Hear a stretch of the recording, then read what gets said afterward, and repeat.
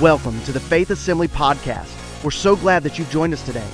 It is our desire at Faith to help you connect, grow, and go in your walk with God. We hope you're encouraged by this message from Pastor Steve. Today, if you have your Bible with you, I want to invite you to turn with me to Psalm 51. Turn with me to the 51st Psalm as today we kick off our new sermon series that's going to last for the next 6 weeks. And it is entitled Revived. And I am looking forward to this message because I believe that, as Pastor Lisa mentioned earlier, that God is up to incredible things here in the life of this church. I believe that we have only begun to see the things that God has in store for us. And I believe that the days ahead of us are going to be so much greater than anything that we've ever witnessed in the past. Amen. And that God is unleashing His favor right here through Faith Assembly Church. So if you've got your spot there, Psalm 51, if you would just shout amen.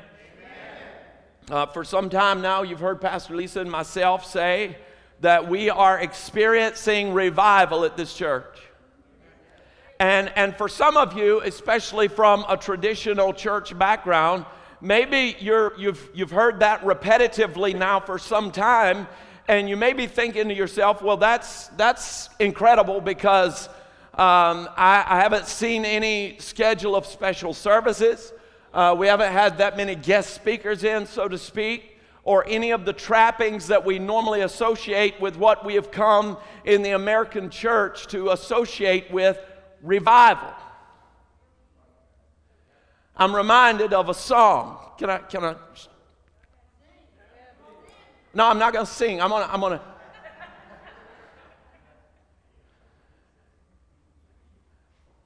The songwriter wrote, "You can always find a steeple, a few religious people. There's a preacher on the front step shaking everybody's hand. A sign shaped like a Bible saying summer revival. But there's a million dead churches just filling up an acre of land." Yep. So we've not had any special meetings. We've not really had any guest speakers, and we've done little that meets the traditional understanding of revival, and you've never really heard revival addressed in the context of an ongoing thing. Some of you may be new to church, and you hear this terminology, and you think, I wonder what that means. And let me just preface what I'm saying with this, and just hasten to add this here. There's nothing wrong with special meetings. There's nothing wrong with times to emphasize spiritual renewal. We need that. But I believe in many cases that the American church has become so accustomed to complacency in our lives spiritually and in our fellowship with one another that we have to schedule times to be resuscitated spiritually. And it's a fleeting and momentary thing. That's not what I want for this church. That's not what I'm believing God for Faith Assembly Church. I don't believe that's what you want for your own spiritual life as well. I don't think you want revival as an event. I think you want to be revived as a state of spiritual being. Revival is not an event. Revival is a state of spiritual well-being. You and I don't have to survive event to event, revival to revival, meeting to meeting, to experience the event of revival. You and I have available to us through the grace of Jesus Christ and the person and work of the Holy Spirit all of the tools that we need to live a revived life. Now, over these next several weeks, I want to share with you a few principles for living a revived life and also a few things that we might expect as a result of living this revived life and things that we can earnestly believe God for. Some things that I believe we can look to heaven and we can come with a boldness and a confidence that comes through Christ Jesus and the finished work of Calvary and stand with an ardent expectation that God is going to pour these things out in our lives.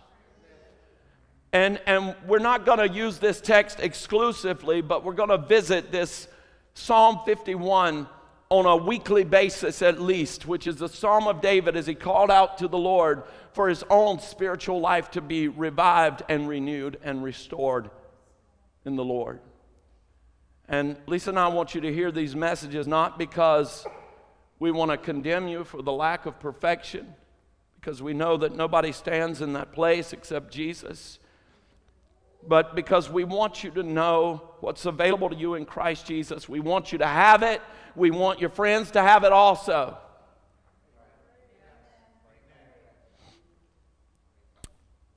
And speaking of which, today is September 4th, and it is, PSA, it is September already. Next week is Christmas, just so you know, okay?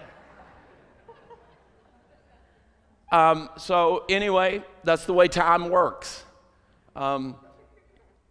I used to hear people much older even than I am right now say, life is so short, time is so short, and I'd be like, my goodness, you're 95 years old. What do you mean life is short? Let me tell you something. Time is relative to experience. Time is a vapor. Just it's here and gone, okay? So, but we want you to remember that. But September, how many of you know what the beginning of September marks? 90 and 90, that's right. We're believing God that in these 90 days, in this window between the beginning of September and the end of November, that God is going to give us a harvest of souls. The Word said that the Lord added to the church daily those who are being saved. And I believe that as you and I are consistently seeking the Lord, looking to heaven, trusting God, and being available to be used. I'm not talking about people who necessarily walk the aisles and come to this altar, although we're believing for that to happen also. But I'm talking about as you avail yourself to the work of the Holy Spirit in your own life, the guidance and direction of Jesus in your own life as He's opening doors of opportunity, that you're going to come back into this place with your own testimonies to share. As a matter of fact, we believe that so much that on the home page of our website right now, or either in the Church Center app, you can go and you can find a link that says My Salvation Story. Now, as you read that, especially on the website, you might think that that's just a testimonial page that's for new believers or something, but it's not. There's also a space in there that you, as an evangelist, can go and check that says, I prayed with someone to receive Christ. And then a little block where you can tell us about your friend. So as you're out witnessing the goodness of God, as you're out praying with people and leading people to Jesus, we want to hear about it because we want to celebrate, church, because we're believing God. We're believing God for those 90 souls in 90 days. And the thing is, you're a part of that. You're a part of that. You are instrumental to God's plan and God's blessing coming to fruition in the life of this church and in this community. And we need to hear about it, okay? So anytime you have those encounters, go to the Church Center app, jump on the website, either place, and share with us that information, because we want to celebrate with you and we want to follow up with people, because we need to walk with people through their building of their faith. Amen? We've got some awesome things in place. There's a discipleship class that's kicking off next week. And we're just believing God that that's going to be instrumental. Our Connect groups are getting launched off in a couple of weeks, and we're just believing that we're situated and standing ready to receive a harvest. Amen? Amen. And we want you to be prayerful for that. And this is not a commercial. It's actually part of my message today. Because we need to believe God for miracles. But you need to be here on Wednesday night, September 21st. That's our next Unite prayer and worship emphasis.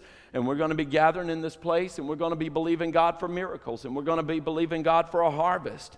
And with that, I need you to pick up some invite cards on your way out, because you need to bring people to church with you. Amen? Amen. We're going to be sharing the word of the Lord over these next 6 weeks, as we always do, but with a special emphasis on the goodness and the grace of God that leads to salvation. And we need to get folks in here to hear the word. Amen?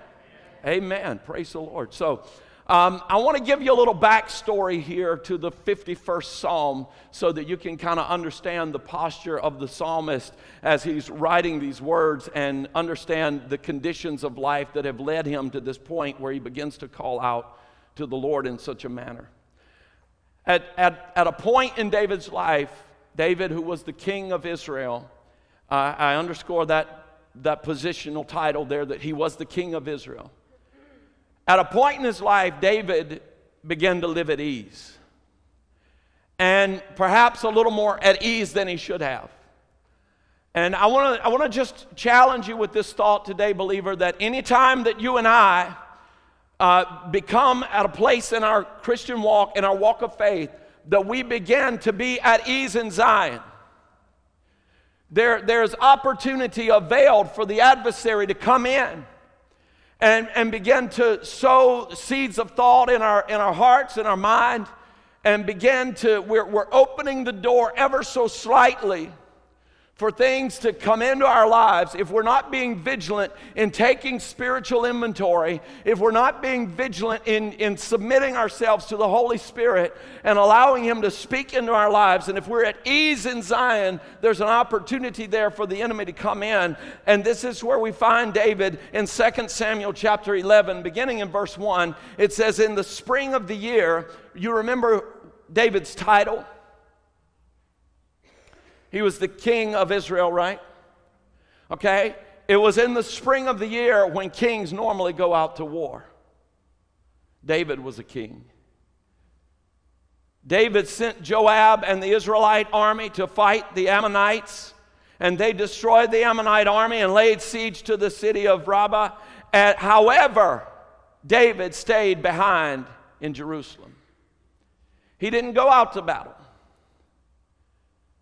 He didn't go out to battle. He wasn't fighting the battle of the day.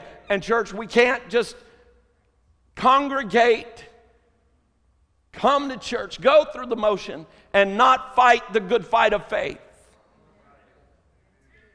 Beware that you're not so at ease in your faith that you've ceased to do the things that build your faith. That type of complacency makes way for the devil to get a foothold in your life, and it does here in David's. And we continue reading verse 2, and it says, late one afternoon, after his midday rest, David got out of bed and was walking on the roof of the palace. As he looked out over the city, he noticed a woman of unusual beauty taking a bath. And he sent someone to find out who she was, and he was told that she is Bathsheba, the daughter of Eliam, the wife of Uriah the Hittite. And from this point forward, we find things that are the making of a daytime soap opera. David sends for this woman to find out who she is. He finds out who she is. He brings her into his quarters. He has an adulterous affair with her. She conceives a child as a result of that affair. And David thought to himself, you know what I'll do? I'll rectify this situation in my own strength and on my own terms. So he sends out to the battlefield to have her husband Uriah brought in, and he encourages him to go home. Let me stop and back up here for just a second. For those of you that maybe don't understand the weight and the gravity of this, if you've ever read a little excerpt from the book of Exodus called the Ten Commandments, it says, you shall not commit adultery. I find it difficult sometimes because I don't want to be too elementary, but I've got to tell you that I have a concern, a deep and growing concern in this generation, that we've lost track of the things that do and do not please the heart of God. And we've lost track in many instances of the things that are sinful in the sight of a holy God. And it's with a heavy heart that I emphasize today that David here has committed adultery. In a little bit, we're going to see David move from adultery into other things. He's called Uriah in, and he said, Uriah, you take a break, man. Go home. See your wife. And Uriah is a far more noble man at this point in his life than David is. And he says, no, I'm not going to go home. I'm not going to go home and sleep in my bed with my wife while all of my countrymen are out and they're at war. I'm going to sleep here on the palace steps. And he does. A second night this happens, and when Uriah refuses to go home, David actually puts letters in Uriah's hand and sends him out to the battlefield. And when the commander who's there on the battlefield read it, the words contained therein are the instructions for them to advance in battle with Uriah on the front lines, and then at the heat, when the battle's the hottest, the rest of the company is to withdraw, leaving Uriah to face certain death there by himself. Now David vicariously has committed murder.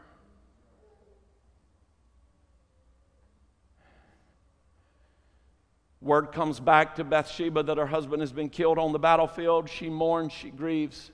David brings her into his house after the period of grieving and mourning is over, and for that brief and fleeting moment feels like the world is right and he is satisfied and fixed everything, and it's all good. Nobody's ever going to find out. Nobody's ever going to know. Except they do. One day we turn over to chapter 12 and we find that David sometime later gets a visit from a prophet by the name of Nathan. And the word of the Lord says, so the Lord sent Nathan the prophet to tell David this story.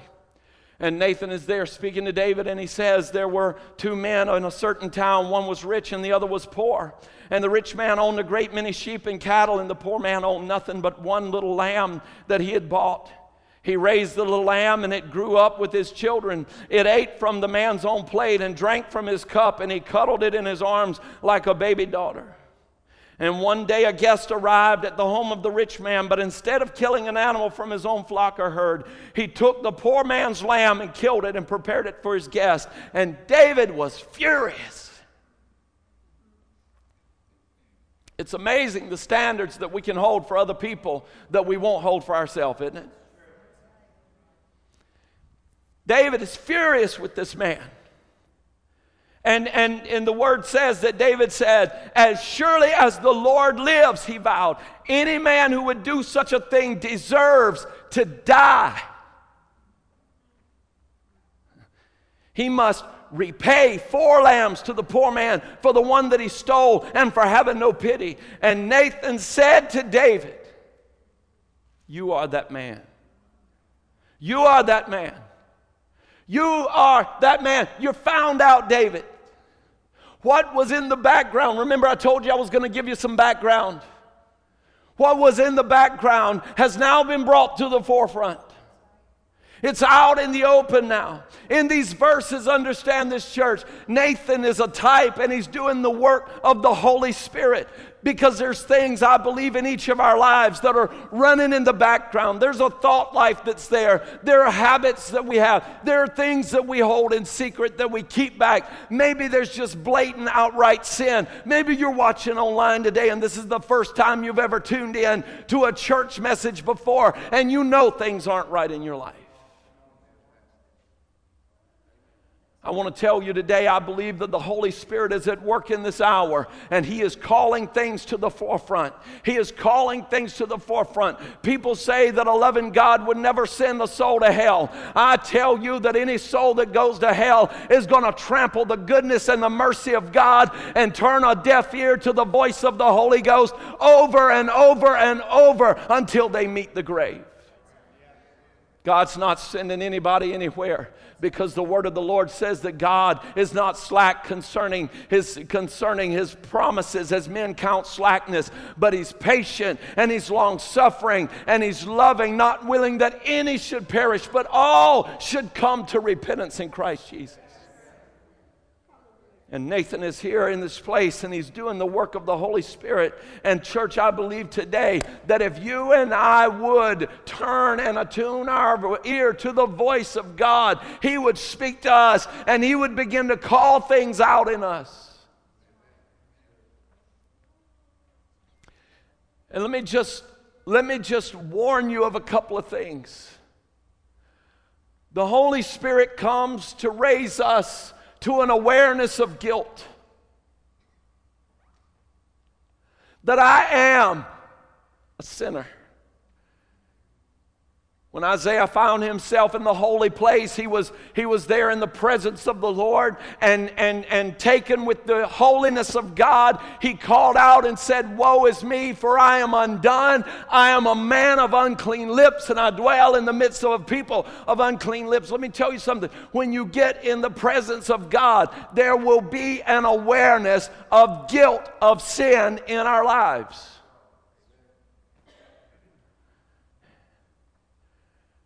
Guilt is an irrefutable fact. What's done is done. There's no getting around it. It doesn't matter if you were caught or not, you're guilty. It doesn't matter if you're willing to acknowledge it or not, you're guilty.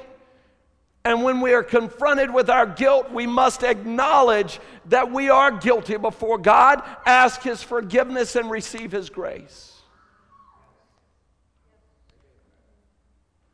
But there's another element, because inasmuch as the Holy Spirit is working in our lives to bring us from glory to glory to glory into the image of His Son, Jesus Christ, the adversary is also at work. And every time the Holy Spirit touches something in your life to raise an awareness of something that you need to get right before God, the enemy will come along and he will begin to heap on you shame. Shame. Shame doesn't come from God. Shame is not part of the convicting power of the Holy Spirit. The Holy Spirit is there with a word of hope. The Holy Spirit is there with a word of reconciliation. The Holy Spirit comes with a move of restoration. But the enemy comes to kill, to steal, and to destroy. And inasmuch as the Holy Spirit is working in your life, the enemy is warring against it. And he comes with a burden of shame. And shame is a product of guilt in our lives, because it's a place where we've opened the door to the enemy through our transgression. But here's the thing, and this is my alarm, this is my warning for you and I today, and that's this: shame will cause you to shy away from the presence of God. You go all the way back to the Garden of Eden. The first time that Adam had to meet the Lord, confronted with the guilt of his disobedience. The Lord came walking in the cool of the day to fellowship with Adam and Eve, and he couldn't find them. And when he finally caught up to them, he said, "Where were you?" And Adam said, "I knew that I was naked." He wasn't worried about being naked. He was worried about the fact that he knew good and well that he'd eaten of the forbidden tree. I knew that I'd transgressed. I knew that I had sinned. I knew that I'd done the wrong thing, and I was ashamed. I was ashamed. And I want to share with you something today, church, that this is not just a word for the new believer. Because I believe there are a lot of people in the church who have prayed and earnestly to receive the grace of God for their lives. And they have forgiveness of the sins, but they still needlessly bear the weight of shame in their lives. And day after day, year after year, decade after decade, we walk around and we fail to pursue and we fail to go after what we know and sense that God has for us because we're ashamed.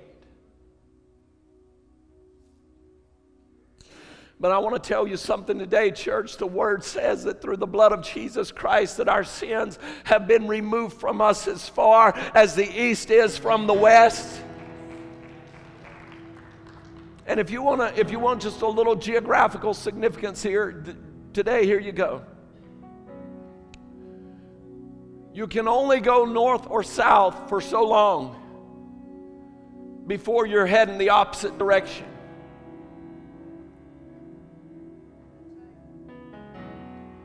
It's a finite space. If you traverse the earth, you'll go north until you hit the North Pole. You keep going, you're heading south. But as long as you're moving east, you're always moving east. And as long as you move west, you're always moving west for an infinite distance.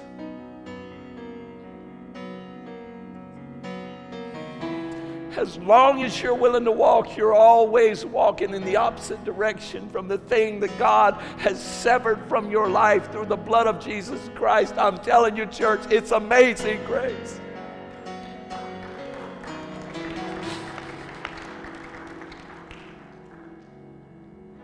But there are people who can't be free.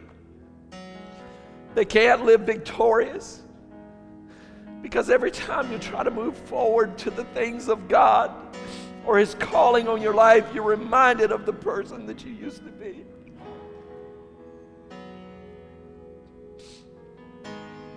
And I want to encourage you today, church, that shame is an unnecessary burden placed in your life by your adversary. So when the Holy Spirit touches our heart, there's only one right response. There's only one appropriate response. There's only one thing that you need to do. You don't need to fix it the way that David tried to fix it. You don't need to put the pieces together the way that David tried to put the pieces together.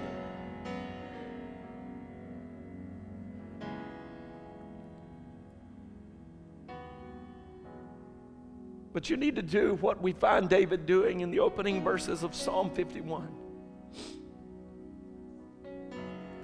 Have mercy on me, O God. Because of your unfailing love, because of your great compassion, blot out the stain of my sins. Wash me clean from my guilt. Purify me from my sin. For I recognize my rebellion. You know, we've got to be honest. We've got to be honest, and we've got to be real about the places where we're just obstinate to the move of the Holy Spirit in our lives. Where we're just rebellious in our hearts, where we have a hardness, where we have things that just aren't right. David says, I recognize my rebellion. It haunts me day and night. Against you and you alone have I sinned. I've done what is evil in your sight, and you will be proved right in what you say, and your judgment against me is just. Purify me from my sins, and I will be clean. Wash me, and I will be whiter than snow. Oh, give back to me joy again. And you have broken me, now let me rejoice. Don't keep looking at my sins, but remove the stain of my guilt. I want to invite you to stand all over this place today. And I'm not here to convince you that David walked in perfection from this point forward. But I am saying that he found forgiveness from sins and a renewal of his spiritual life, and that the days thereafter were a lot sweeter for David. I know that this was a painful time in David's life, and maybe you're needlessly bearing pain and guilt in your own life today. I know that it was a painful time for David because later on in his life he penned the 119th Psalm, and in verse 11 he said, Lord, I have hidden your word in my heart that I might not sin against you, because I don't want to go through that anymore. Maybe that's something that each of us need to commit to do. Spend time in the Word, learning the things that please and displease the heart of God, being transformed by the renewing of our minds. And maybe by doing so, we could get rid of the guilt and we could say goodbye to the shame that plagues our lives. And we, as the writer to the Hebrews encourages us, could come boldly before the throne of grace. not just week to week, service to service, event to event, crisis to crisis, having momentary resuscitations, but continually living a revived life.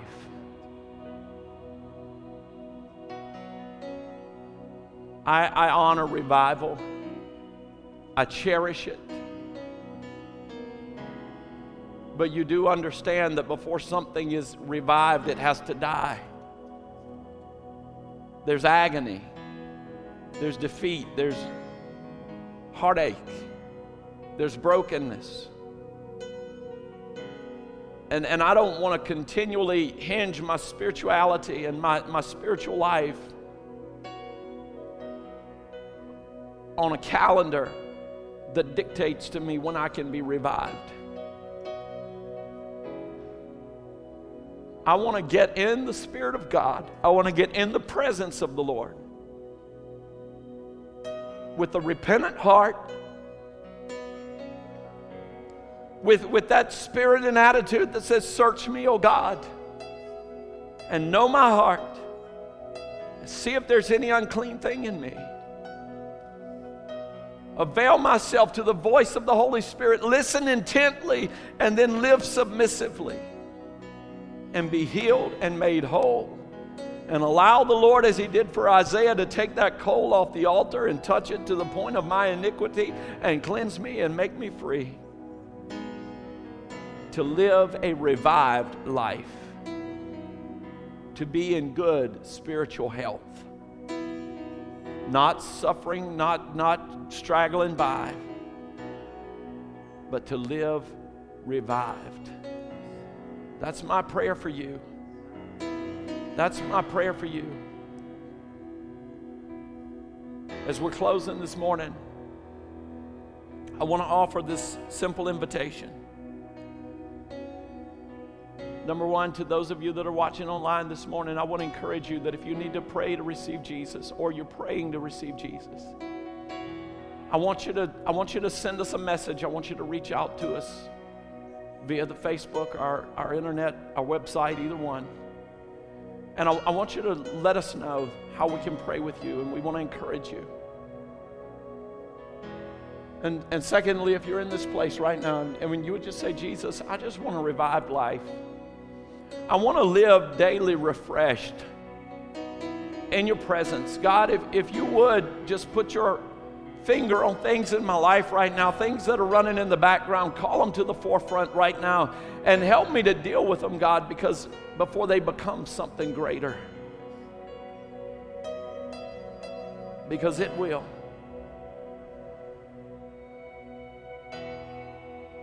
If that's you today, in just a moment, I'm going to invite you to step out of your seat, and we're going to pray together around these altars. Holy Spirit, revive us. Revive us, oh God, not just for a moment, not just for a day, but as a lifestyle. Revive us, oh God.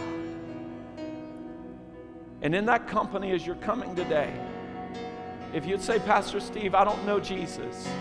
I want to know Him today as my Lord and Savior. Would you pray with me? Those of you that come, just you're saved, you're good, I want you to leave a little space right here in the middle.